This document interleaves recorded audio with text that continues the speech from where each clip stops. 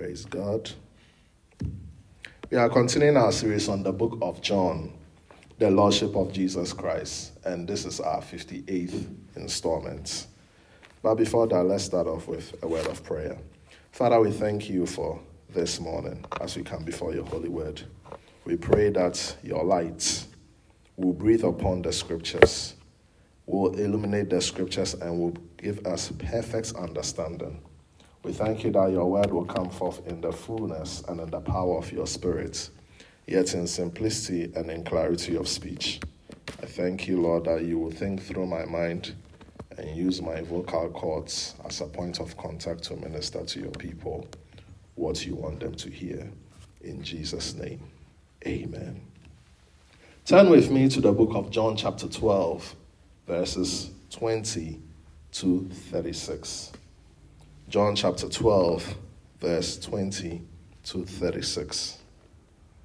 And I read, "Now there were certain Greeks among those who came up to worship at the feast. Then they came to Philip, who was from Bethsaida of Galilee, and asked him, saying, 'Sir, we wish to see Jesus.' Philip came and told Andrew, and in turn Andrew and Philip told Jesus. But Jesus answered them, saying, 'The hour has come that the Son of Man should be glorified. Most assuredly I say to you, unless a grain of wheat falls into the ground and dies, it abides alone. And if it does, it produces much fruit, because it has fallen into the ground and died. He who loves his life will lose it, and he who hates his life in this world will keep it for eternal life. If anyone serves me, let him follow me, and where I am, there will my servants be also. If anyone serves me, him my Father will honor. Now my soul is troubled, and what shall I say? Father, save me from this hour. But for this purpose I came to this hour. Father, glorify your name.' Then a voice came from heaven saying, 'I have both glorified it and will glorify it again.'" Verse 29. Therefore the people who stood by and heard it said that it had thundered. Others said, "An angel has spoken to us." Jesus answered and said, "This voice did not come because of me, but for your sake. Now is the judgment of this world. Now the ruler of this world will be cast out.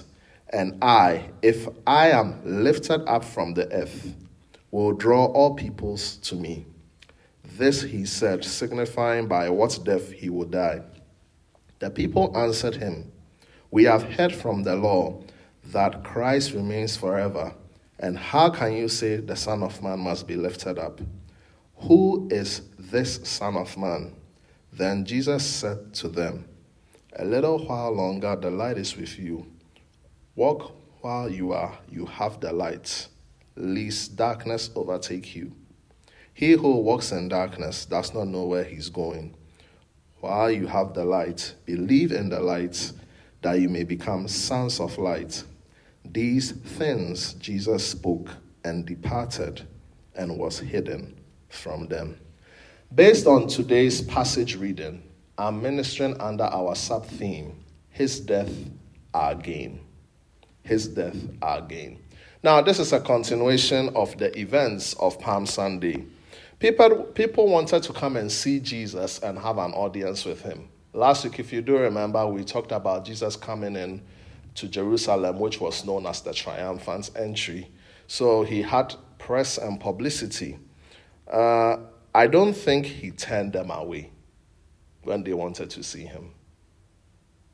So what does this say to me? It tells me that Jesus is easily accessible. And I can say that on the authority of scriptures, and it's also consistent with his nature. Jesus never turned people away. Kids, little children, outcasts, strangers, foreigners who were not even Jewish people. Whoever came, Jesus extended an open invitation to them. or he will also honor their invitation if they requested one. So from this scenario, you can come to Jesus without any prior appointments or protocols.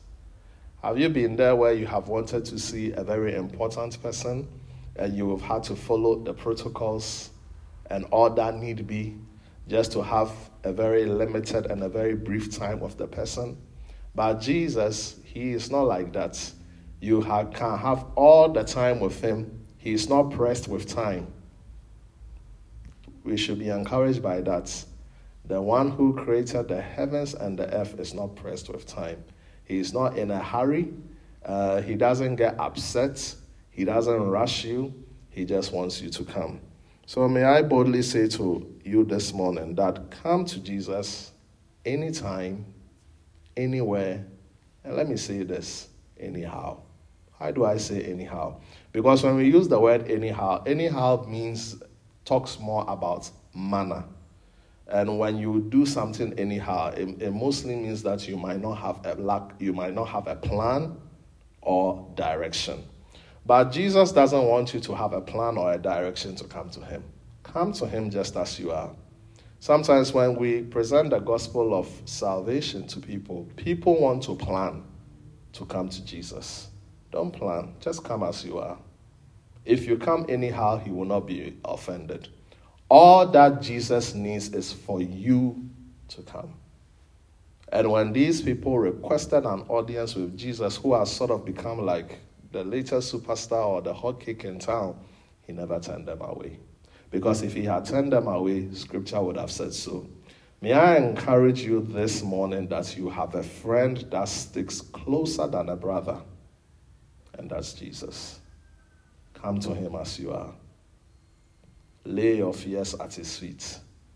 And that's why the Bible has said in Hebrews chapter 4, verse 16, that we should come boldly to the throne of grace. All that matters for us to approach Jesus is to come with boldness. Amen.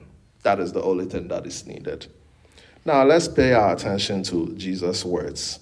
Jesus talked about his glory. The word glorified in verse 23 means Christ exalted to a state of glory in heaven. So what Jesus was talking about is, I'm about to be restored to my former state. So this makes us know that Jesus was not a man. Philippians chapter 2 verse 5, the Bible says that he took on the form of man. So when Jesus said, I'm going to be glorified, that was a coded word to his audience of the day, including the disciples, meaning I'm going to be restored to my state of glory in heaven. Now, how was the process going to be initiated? Now, Jesus is going to use a parable to talk about the process of glorification. Now, he goes ahead to compare a grain of wheat being planted. The grain has to be planted in the soil to experience life again. And for the grain of wheat to experience life again, it first has to go through the process of death. And then what happens is that it begins to now feed on sunlight, water, and the rich nutrients of the soil, and then it begins to spring forth or grow again. And whilst the grain of wheat begins to grow again, now it's in a prime position to bear forth fruits.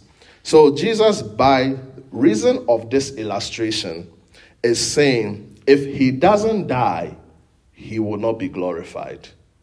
If he doesn't die, he will not be exalted to a state of glory in heaven, which is restoration.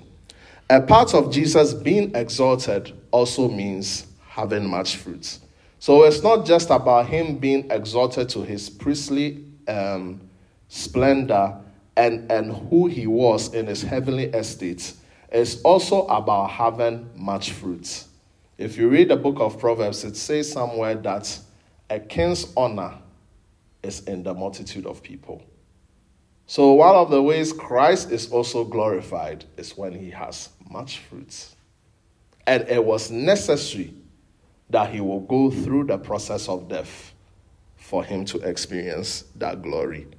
Now, as I currently speak today, there are 2.3 billion people out of 7.8 billion people who ascribe to the Christian faith or who say they are Christians. And that is 31% of the world population. So as we are speaking currently, the reason why we have this percentage of the world that subscribe or affiliate themselves with the Christian faith is because of one man's selfless dedication and obedience to go through death that he will be glorified. So what Jesus said has rung true even today as we speak in the year of our Lord 2021.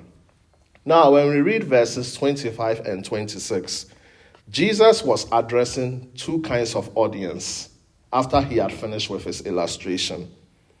Verse 25 lets us know he was dealing with the people present who were his audience.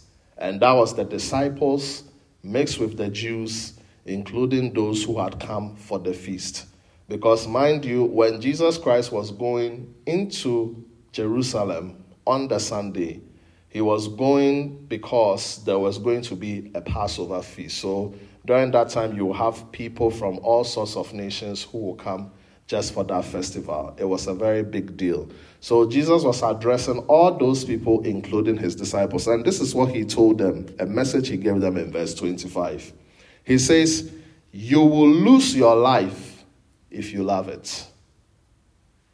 And you will gain eternal life if you lose it." Now, Jesus is using this statement to point to his lordship. And what Jesus is saying or implying is that exchange your life for eternal life. Friend, if you are listening to me this morning, all that it takes for us to have eternal life is to exchange our life. If you love your life, you will lose it. At the end of this age, on the day of reckoning, you will realize that you have come to a loss. You will have to lose your life by accepting Jesus as your Lord and personal Savior. It will then become gain to you. That's eternal life.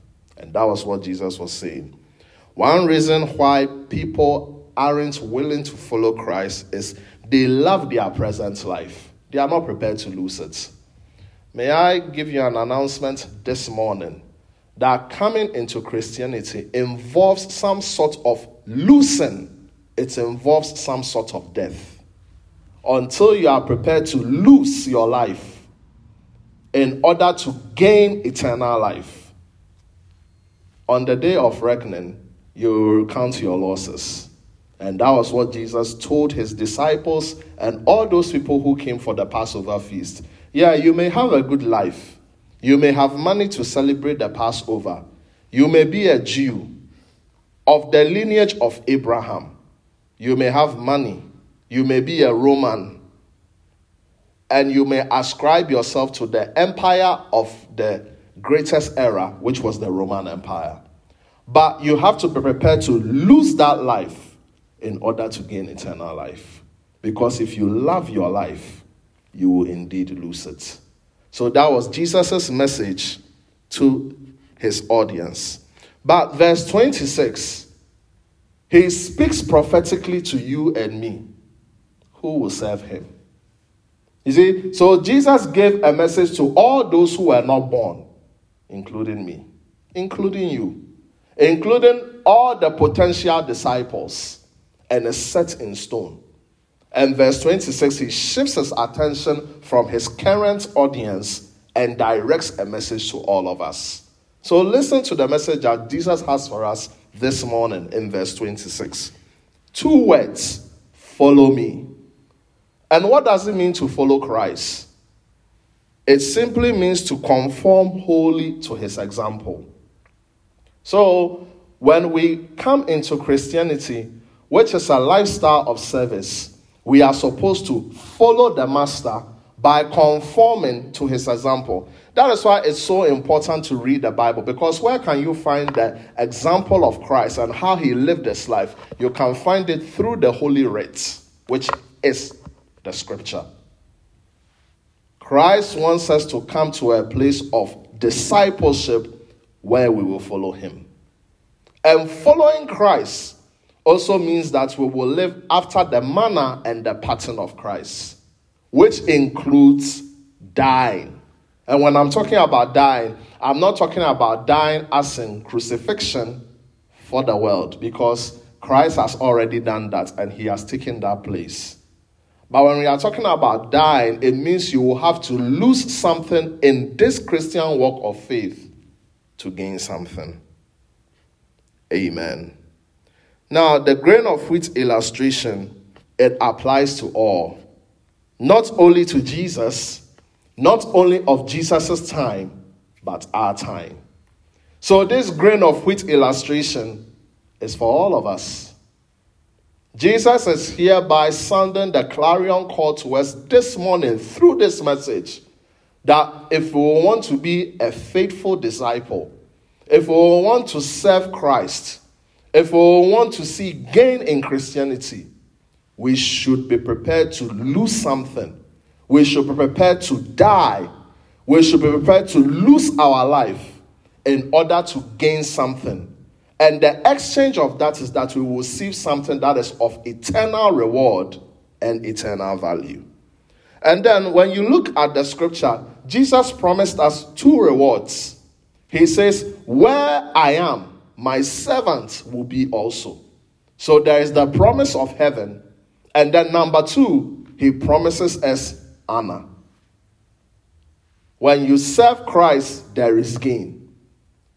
When you live a life of discipleship by following Christ and by patterning your life after his example, the Bible explicitly states that two promises will be made available for us: heaven and then honor. Now, the story changes tone at verse 27. The Bible lets us know that now Jesus was deeply distressed and troubled. Despite the gains that will come out of Christ's death, he was thinking of the agony of pain, the suffering, and the shame that awaited him. May I tell you that salvation is free, but it's not cheap. Because sometimes free things can be cheap. But that cannot be the case with salvation. It is free, but it's not cheap. Why? Because it came at the expense of blood being drawn. And let me tell you something. Christ was not afraid of death. Because he is the one that went on to say on record, I gave my life. And the prince of this world has nothing against me. Christ had no problem with death. But Christ thought of the agony of pain, the shame, the suffering, the humiliation, and him being forsaken by the Father. That was what made him more distressed and more troubled. Not death per se. When he walked on this earth, he declared that I am the Lord over death. That was how he was able to resurrect people from the death. So when Jesus Christ was thinking and being distressed deeply about the crucifixion, it wasn't because he was going to face death, that which he has power over. It was more about the forsaking of God his Father that made him deeply distressed. The agony, the pain. Christ died a very shameless death. In fact, Christ died naked. But when you see these movies, because of viewer discretion, they always have to wear him in some pants or something like that. But he died naked. It was a shameful death. A death not befitting a man of honor. One who the scriptures have called the Prince of Peace, the Lord of Lords, the Counselor, the Everlasting Father, the Prince of Peace. This was not befitting him. But do you know why Christ decided to go through this pain, this agony, this torture? Go and read Isaiah chapter 53. The Bible says he was beaten to the point that he didn't even look like a man. Didn't look like a man. But he thought of this because he knew of the gain that will come out of this. Amen. But from verse 27, I learned a very important principle about how we should also be a servant to God. You see the servanthood of Christ here. And there are three qualities that I want us to mark. A quality of obedience, of humility, and of willingness. If we want to serve the master, if we want to be profitable servants to God, we have to follow in that like manner of humility, of willingness, and obedience. Even though this was a very tough task for Jesus, but Jesus says, Father, glorify your name. Are you experiencing some very tough decisions? Maybe you will have to let some things go so that you'll be able to serve Christ well. Maybe you will have to let certain habits die so that you can really see the glory of God. Maybe you will have to just disassociate from certain people so that you can experience the manifestation of the Spirit and His gifts in a mighty way. Perhaps you can take a leaf out of the book of Jesus this morning. And the chapter that we can learn of His servanthood is that He was humble, He was willing, and He was obedient. That is what it took for Jesus to say, Father, glorify your name. Even though I might be deeply distressed about this and I might be troubled about this, but glorify your name.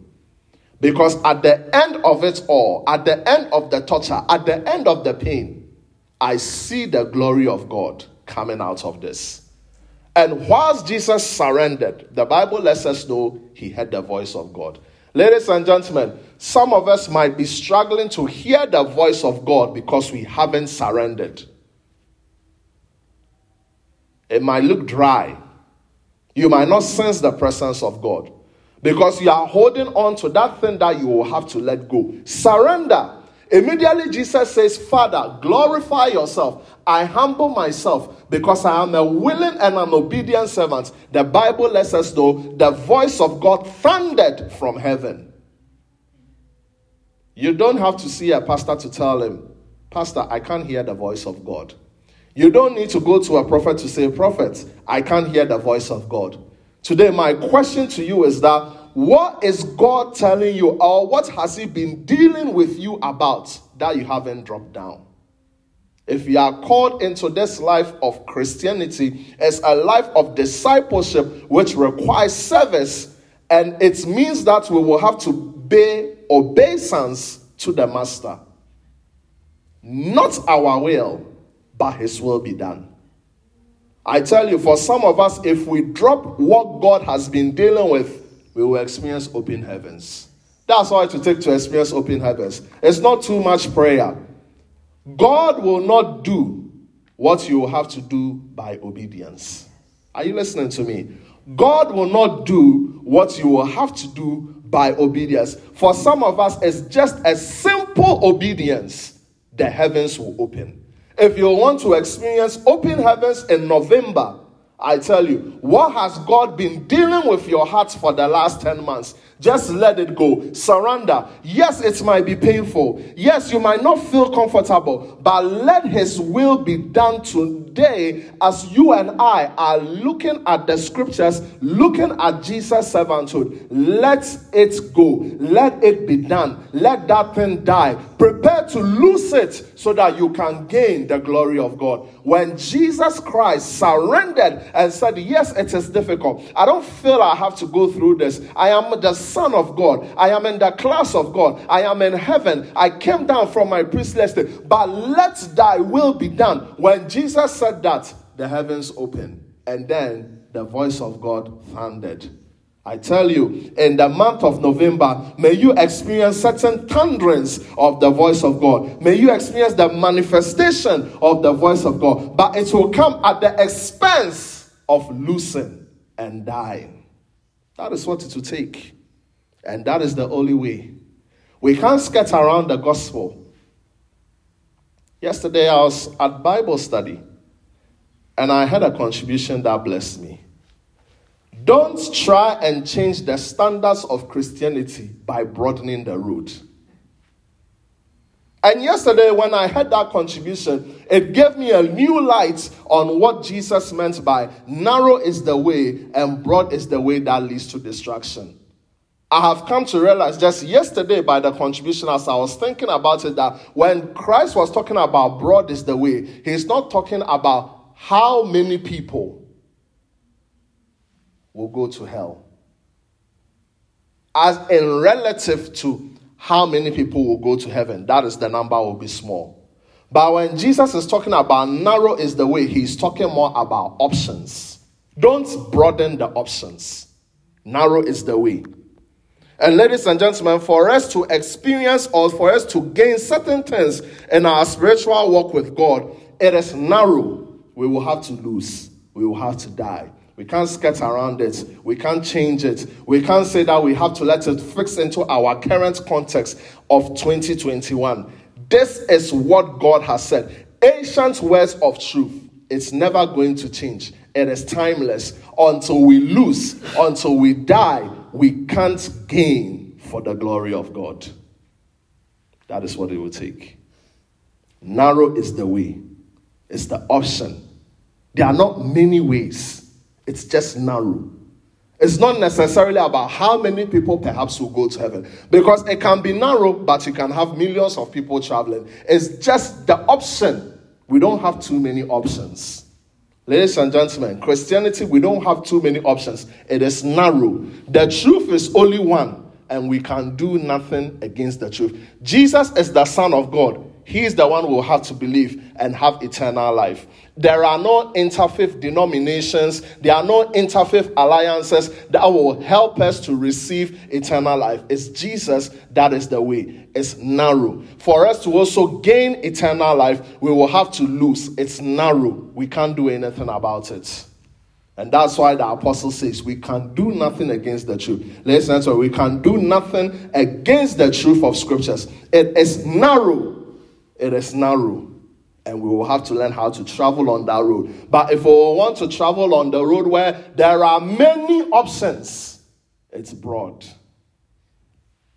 The road is narrow. If you want to serve him, if you want to be a faithful servant, if you want to be a disciple after the like manner of Christ, Jesus is speaking to us this morning that we will have to lose. We will have to die. That is the only way we will gain. And that is the way our master also gained. Amen. But the Bible lets us know that when the voice thundered from heaven, Jesus said, this voice is not for my sake. It was for your sake. Why? Because it was an important evidence that the people and the immediate audience of Jesus will know that he's more than a healer. Because until then, Jesus was seen as a healer. But Jesus is saying, I'm more than that. Until then, Jesus was seen as a prophet. But Jesus wanted them to know, I am more than that. Until then, Jesus was seen as a miracle worker. Not long ago, before the Palm Sunday, masses had just witnessed Jesus resurrecting Lazarus from the dead. And Jesus wanted them to know, I am more than a miracle worker. He wanted them to know, I am more than a shepherd. Because there were some people who could attest to his shepherding ministry and who were products of his shepherding. Disciples had a first-hand experience.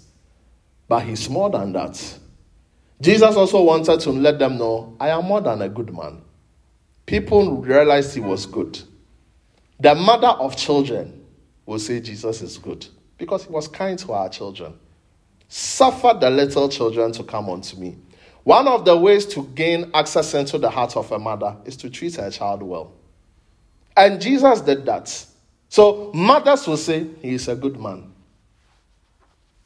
Strangers who are not part of the Commonwealth of Israel, like the Syrophoenician woman, they will say Jesus was a good man. A Samaritan who never crossed paths with a Jew, and in that case, that was a woman who Jesus had an audience with, she will say Jesus is a good man. But this voice came so that it will dispel all those notions and shatter all those ideas. This voice came so that it will really bring a strong evidence that Jesus is the Son of God and he is God. And sometimes today, you look at our world, we are trying to reduce Jesus from the Son of God, from God, to just a good man, a prophet, a teacher, a healer, a miracle worker, which is correct. Because when you read the Gospels, he was all that. But we should never forget that he is the Son of God. Not was the Son of God, is the Son of God. And he is God. And Jesus then went on to make an interesting statement about his death. He says, my death has brought judgment to the world. And what does it mean when Jesus says his death has brought judgment to the world? It meant that Satan will be cast out. Christ's death serves as a constant reminder and a notice to Satan that he will be cast out. Satan has been judged. And he was judged on the death of Christ. And a sentence has been served to the devil, and he will pay the penalty at the end of the age of this world. That's why the devil is so mad, because he has a sentence on his head. And the sentence is that one day he will be cast into the lake of fire, where death and hell will be. Death has been served the sentence. Hell has been served the sentence, and the devil, hell, and death will be cast into the lake of fire. And that was made sure on the death of Christ.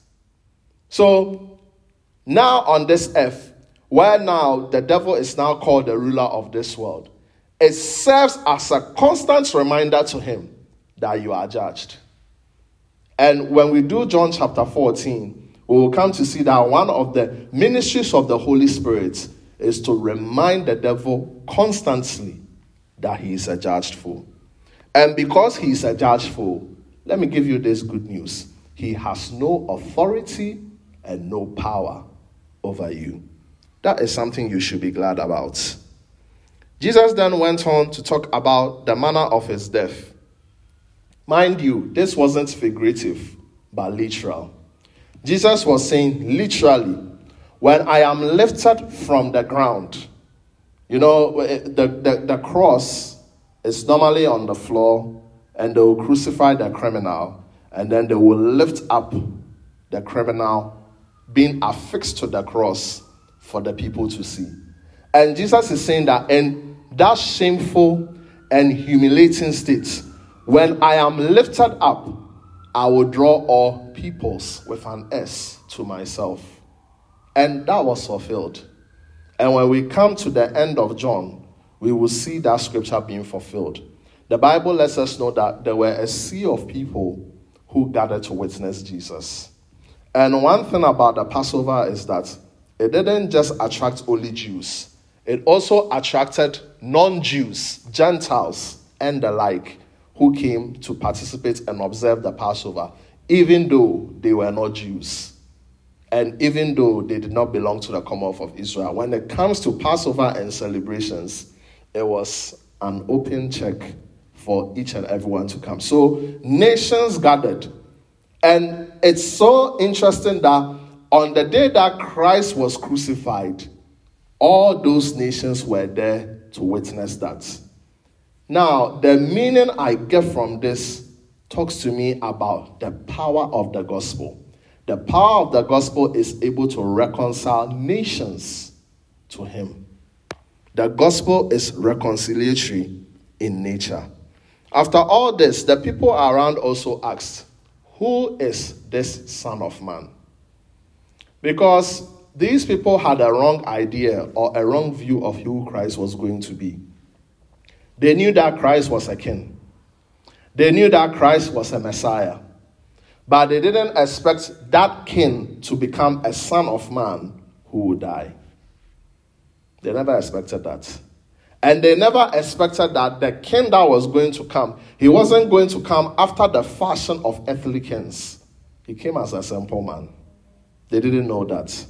So, because the Israelites were also aware of scriptures like Isaiah 9:7, Ezekiel 37:25, and Daniel 7:14. It talks about the reign of Christ as a king. So, the Israelites had a preconceived idea of who Christ was going to be. He was going to be a powerful man. He was going to be a king. But who is this Son of Man that they are talking about? But the interesting thing is that in as much that they were aware of the aforementioned scriptures, they were also not aware of passages like Psalm 22 and Isaiah 53, which talked about the death and the crucifixion of our Lord Jesus Christ, and also spoke of his suffering. Jesus then answered that question by reintroducing himself again as the light. And if you do remember, throughout our I Am series in this series, we have talked about the light. He reintroduced himself again that I am the light. And if you follow me as the light, you will not walk in darkness, and you will be sons of light. Light illuminates. That's one function of light. It reveals. We will never have any revelation of the scriptures until we believe in the light of Christ. If you are not a Christian, when you take the Bible, you are just reading a historical artifact. No light will be shown on the book. There will be no illumination. There will be no revelation. For you to experience the revelation of the scriptures, for you to experience this Bible come alive, you will first and foremost have to believe in Jesus as your Lord and personal Savior. He is also the light. And when you have received the light, you are a son of light. You will not walk in darkness. You will not walk in ignorance of the scriptures, because Christ's light is going to shine on the scriptures and bring it to life. These Jewish people read the Bible, but they had no revelation. And that's why they were struggling with the concept of who is the Son of Man. Ladies and gentlemen, if the Bible will make sense to us, receive Christ as your Lord and personal Savior. Even think about your life. Before you became a Christian and now when you were a Christian, can you compare times that you read the Bible? Can you sense a difference? I can. Christ is indeed the light. In conclusion, we see how one man unselfishly laid down his life, even though it was going to be torturous. But based on this, we can see some gains. His death brought us eternal life. His death made us sons of God. Because of his death, we will be where he is. Oh, I look forward to being where he is. I look forward. Because of his death, we will be honored. You think you've seen Anna? You don't know what Anna is yet. Until you stand at the day of reckoning and you experience what is real and true honor. God will honor us. But honor is not free. It came at the expense of someone's blood. So to us, it might be free, but it wasn't. And that's why I said that it is free, but it's not cheap. Because the price for that honor has already been paid. So to us, recipients, it may look free, but it's not cheap. Because of his death, one gain is that we will be honored. Because of his death, the devil is judged. And if the devil is judged, any authority he had over you has been cast out. Don't be afraid of the devil. The devil is supposed to be under your feet. That's where he belongs. And why? On the premise of Christ's death. Because of his death, we are one race in the sight of God. There is no divide. So all these social divides is of the devil. Because when Christ died, it was important that all nations will gather together at the foot of the cross. It spoke of the reconciliatory power of the gospel. The gospel unites. Thanks be to God that today there is neither Jew nor Greek, because we are one in Christ. That is a gain because of his death. And now, this also serves as a template for our Christian walk with God. That's one thing. We will all have to die one way or another, or lose something in order to gain. This morning, I present to you his death, our gain. Baptize yourself in Christ's death, that you will experience the gains he has apportioned for us. Bow down your heads for a word of prayer. I've delivered your word, O Lord. Glorify your word in the lives of your people. In Jesus' name, amen.